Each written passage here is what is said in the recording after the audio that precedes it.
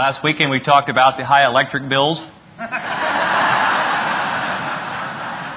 We thought this was a much better way to use our money. Jesus, also known as the light of the world. In John chapter 8, verse 12, it says, I am the light of the world. If you follow me, you won't be stumbling through the darkness because you will have the light that leads to life.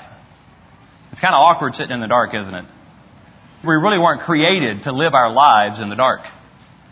This is why Jesus was saying, if you're living in darkness, it's like stumbling through life, taking small steps instead of running. Fearful of falling in a trap that the enemy set for you because you can't see the next step. I don't know about you, but I remember living in the darkness. I remember living in absolute darkness. I remember walking through life looking for answers, looking at people, wondering if they had the light that I was looking for. Wondering if there was a light at all, or if it was just religion.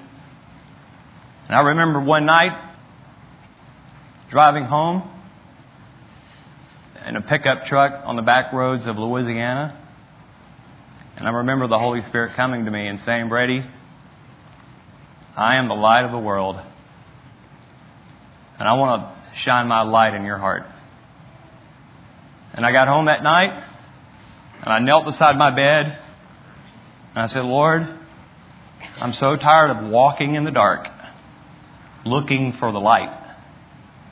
Lord, if you're there, would you come right now and shine your light into my heart? And He came. You see, there's only one light that is powerful enough to penetrate the human heart. And His name is Jesus. He is the light of the world. I want you to turn in your Bible, now that you can see, to Matthew chapter 5, because I want you to catch this morning. All of us as believers have to realize how important it is that we have the light of God in our lives. I'm only going to talk about two different types of light this morning, but I want you to really catch this in your heart. We're headed into an evangelistic series next weekend. And it is our desire, it is God's desire, more importantly, that we point thousands of people toward the light of the world. Do you agree? I want you to really pray this week. Pray, Lord, show us how to point others to the light of the world. And in Matthew chapter 5, when Jesus is talking, sometimes we read Scripture and we miss out on the practical things that God's saying. We try to spiritualize everything that we read in the Bible when a lot of times Jesus was just being practical. He just tells us in practical ways what to do to show people to Jesus. And He does this in Matthew chapter 5. Light, by the way, is always a witness. That's the first thing I want you to hear this morning. Light is always a witness. And in Matthew chapter 5, verse 14, it says, You are the light of the world, a city like a city on a mountain, glowing in the night for all to see. Don't hide your light under a basket. Instead, put it on a stand and let it shine for all. In the same way, let your good deeds shine out for all to see, so that everyone will praise your Heavenly Father. Now, Jesus is saying to us this morning, there are things that you should be doing in your life. Doing it. Deeds. Deeds are things that you do. Do you agree with that? He is saying there should be things that you are doing in your life that point people to the light that you already have in your own heart. Because no one wants to live in darkness. Jesus said in John chapter 8, we read that at the beginning of the sermon, John chapter 8, He says, I am the light of the world. In Matthew chapter 5, He looks at all of us and says, now you are the light of the world. Do you know why He said that? Because the responsibility to witness has now shifted. Jesus is not coming to the earth to personally witness to your children. Jesus is not coming back to the earth in bodily form to personally witness to the people at work, for you. Jesus is not coming back in bodily form and witnessing to your neighbors. Jesus did not die so that we could join the witness protection program. He doesn't need any undercover believers. Jesus needs us to be a witness. And He says there are practical things that I want you to do that point people to the light that you have in your heart. He says to let your good deeds shine out for everyone to see. And I believe that sometimes we think that witnessing is knocking on someone's door, a stranger, handing a tract to them, having to explain in deep theological truth, having to answer all the questions about Christianity. And so because of that, because we don't want to knock on someone's door, we don't want to get into an argument, so we just back away altogether from witnessing and assume that someone else will share the light with those in darkness. You see, I believe that there are three very practical ways that we can be witnesses, that we can actually share the light. The first one is that our light, our attitude should reflect the light. If there were ever a group of people on the earth that should have the best attitude available, it should be believers, right? I mean, we should have the best possible attitude because, let's just take the first three fruits of the Spirit: love, joy, and peace. If those three things really are fruits, if they are really growing in your life, if they really are fruits of your life, love, joy, and peace, not to mention all the others, the good ones. Love, joy, and peace. Let's just take the top three. Work on those today. Our attitudes, no matter what's happening around us, if we're filled with love and filled with joy and filled with peace, our attitude should reflect the light to people around us. When everyone else has a bad attitude, they should look at us and say, what is different about you? Our attitudes, not our words, not our deep theology, just our attitudes, the way we respond to life.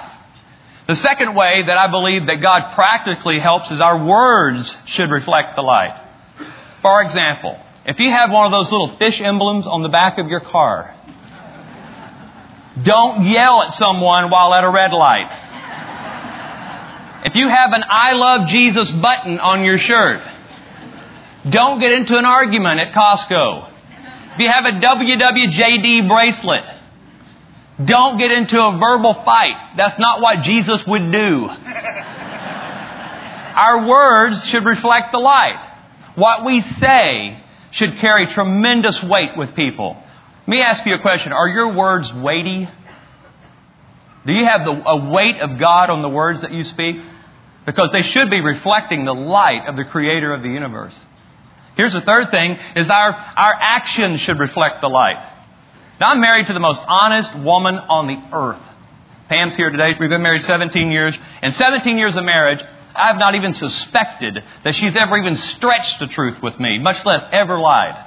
Last Saturday night, we had some guests at our house. Pam had to run by Target, Super Mega Target, and pick up some things. So she's walking down the produce aisle, and she said, Brady, I found some money at Target. It was like a $20 bill wrapped around a wad of money. It was laying on the produce aisle floor. I said, well, where is it? Husbands, how many of you would have asked the first question? Where is it? How much was it? She said, well, Brady, I didn't pick it up. It's not mine. Pam, it was laying there on the floor. Could it have been that God was leaving some manna from heaven for you? She said, Brady, it's not my money. I said, well, what did you do? She said, I went to the produce manager, the guy working there, and I said, hey, there's a wad of money laying over there. You might want to pick that up and find out who it belongs to. I said, well, I know who it belongs to now. Couldn't you have maybe given it to him and said, listen, put this in an envelope. If nobody comes back to claim it in 7 days, I'll be back. How many of you are going to go to the Super Target produce aisle today? Here's what Pam said. Brady, the Lord has so blessed us. Somebody else needs that money more than us. What do you say after that? Yes, Pam, you're right. The issue is this. It's not that you have to do exactly what Pam did, but our actions, the way we behave, the things that we do should reflect the light. And you don't have to reflect much light today. Do you know that? Just a glimmer of light would shine really bright right now because we're living in a really dark world. You don't have to glow. Just have a flicker every once in a while. A little spark would help. Just a little bit of light. Because light is always a witness. Second thing I want you to hear this morning is light always wins. Light always wins. Now in John chapter 1, verse 1 through 5, these 5 verses in John chapter 1, you literally can write thousands of pages of theological insight from these 5 scriptures. Let's read it together.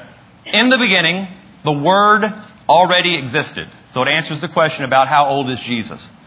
He was with God, and He was God. So it answers the question, how can you have three in one? The Trinity can be three separate, distinct identities, but be one God.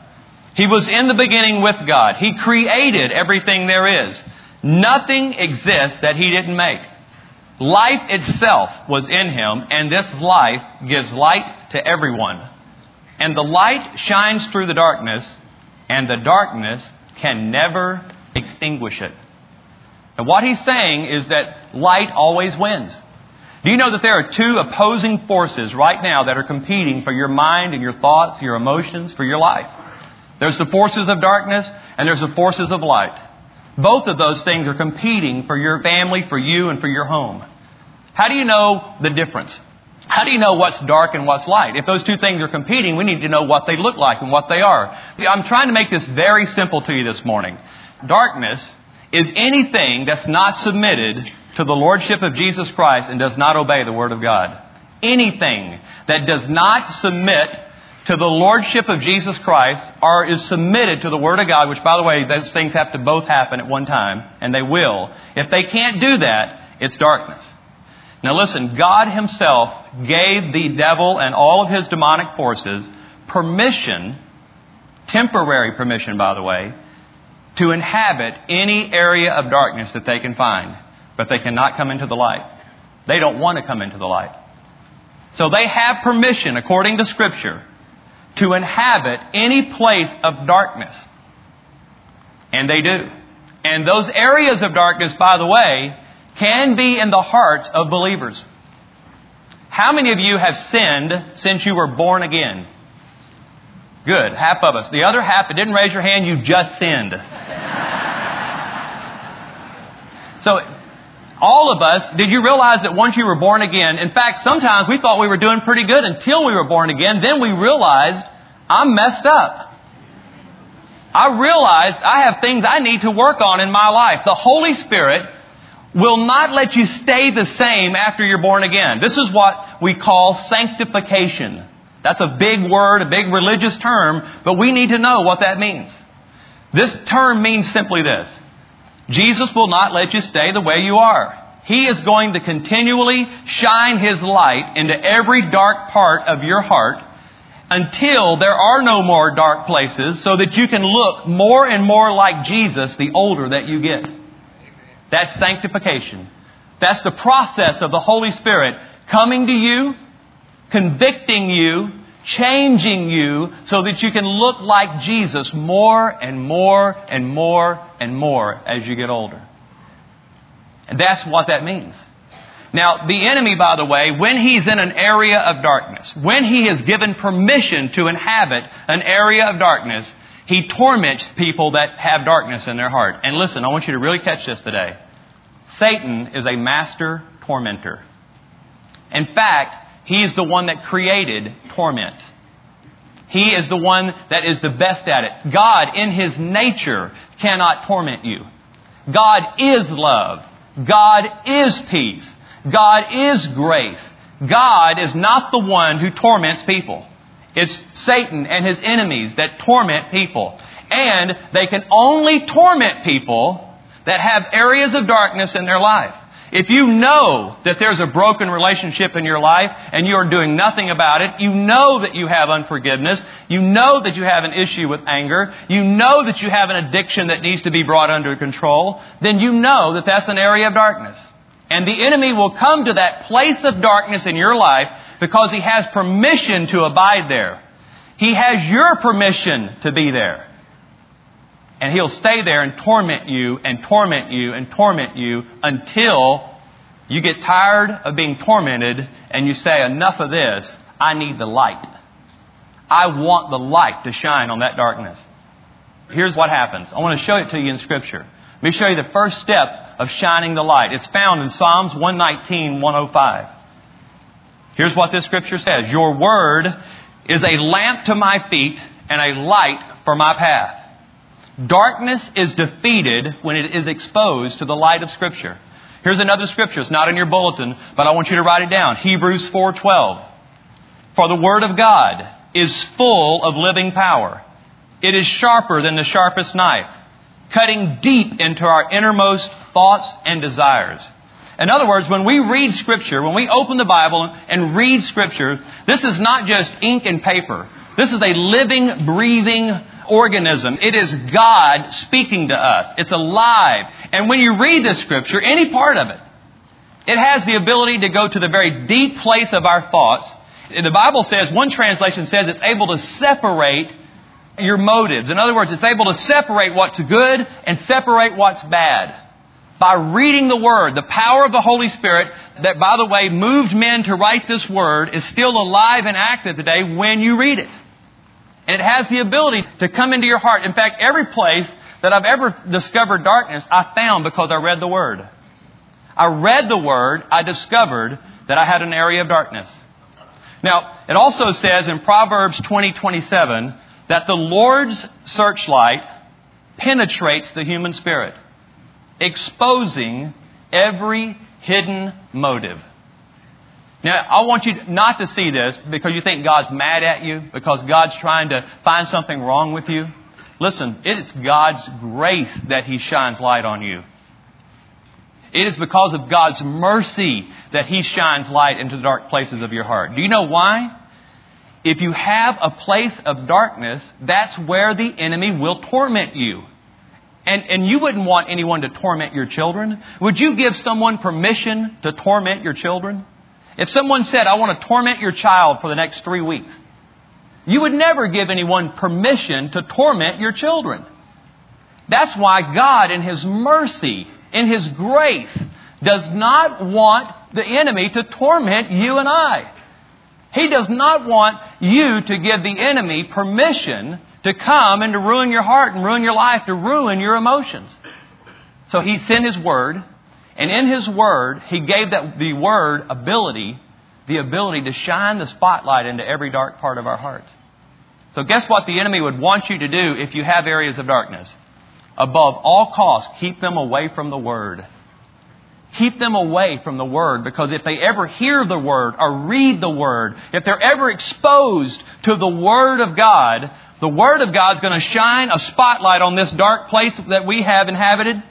And when it shines the spotlight on this dark place, we can no longer abide here. We can't stay here. So at all costs, keep them away from the spoken or written Word of God. It's critical that we expose ourselves to the Holy Spirit and to the Word of God on a regular basis.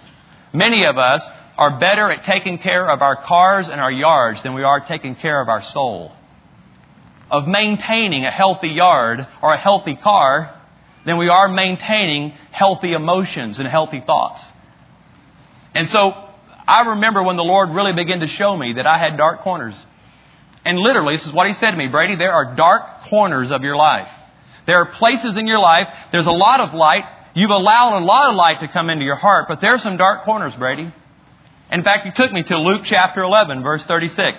And He says, if you are filled with light, with no dark corners, then your whole life will be radiant, as though a floodlight is shining on you. Let me ask you a question. If a floodlight is shining on me, and there are no dark corners, here's the good news. The enemy cannot inhabit any part of my life. And he cannot torment me. And I'm telling you, I have lived a life of torment before. I have been tormented in my thinking. My emotions have been tormented. I have awakened in the middle of the night being tormented about my future, about my past. Torment and blessing are as far apart on the spectrum as you can get. And you can choose today to either stay in darkness and continue to give the enemy permission to torment you, or you can choose today to step into the light, and the torment stops immediately. And so I remember, Lord, then teach me how to pray. Lord, I've read your word. I see the dark corners. Lord, show me how to pray. Show me how to give myself soul care. Tell me how to take care of my soul. What's the regular maintenance that you want me to have? The way I regularly change the oil in my car every 3,000 miles. Lord, I want to regularly maintain the condition of my heart.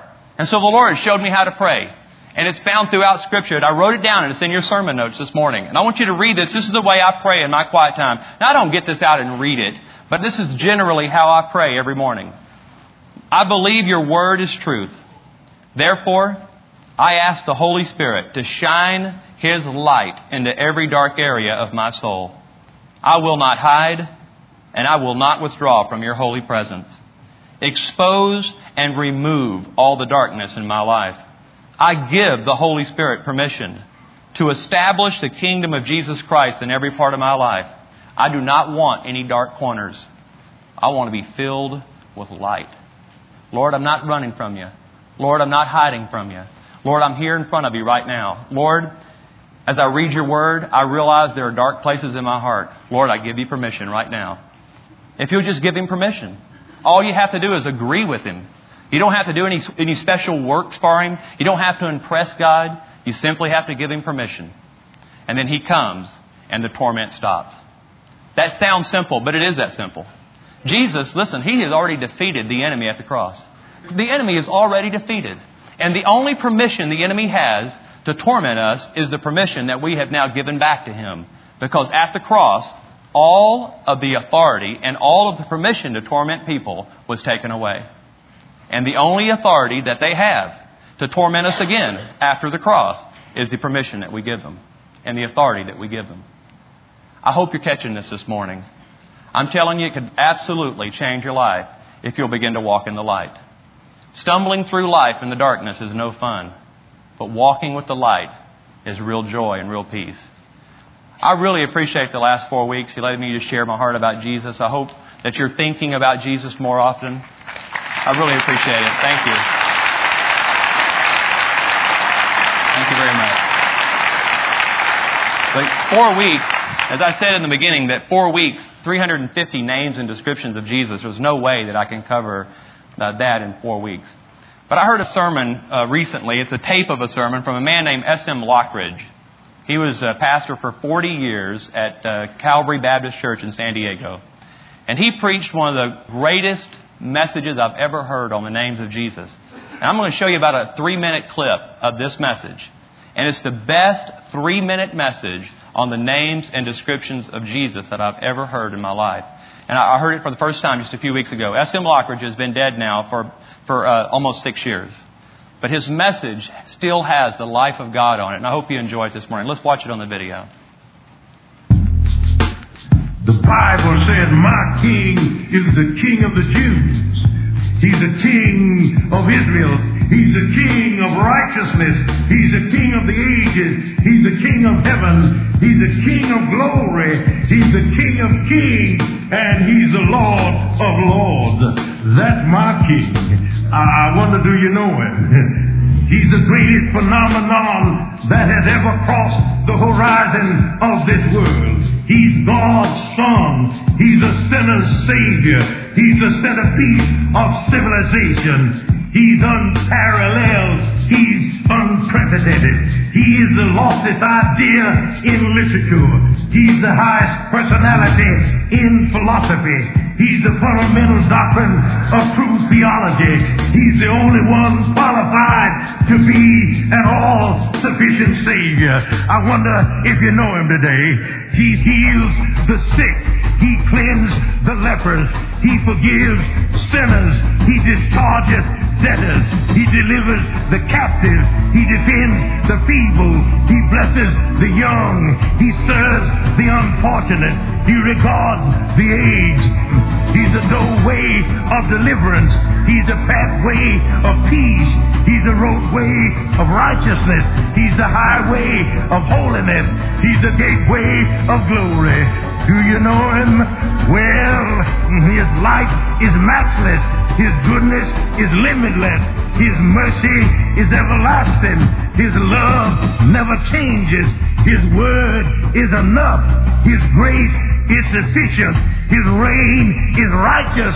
And his yoke is easy. And his burden is light. I wish I could describe him to you. Yes, he's indescribable. He's incomprehensible. He's invincible. He's irresistible. You can't get him out of your mind. You can't get him off of your hand. You can't outlive him, and you can't live without him.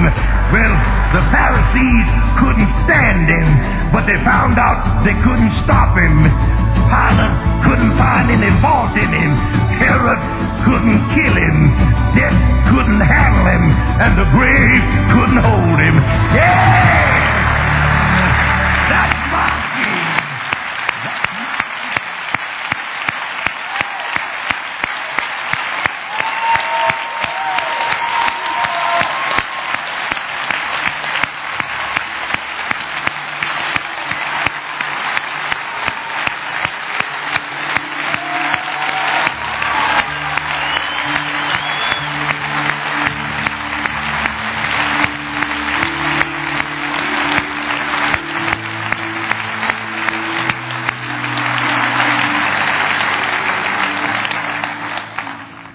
He's the way.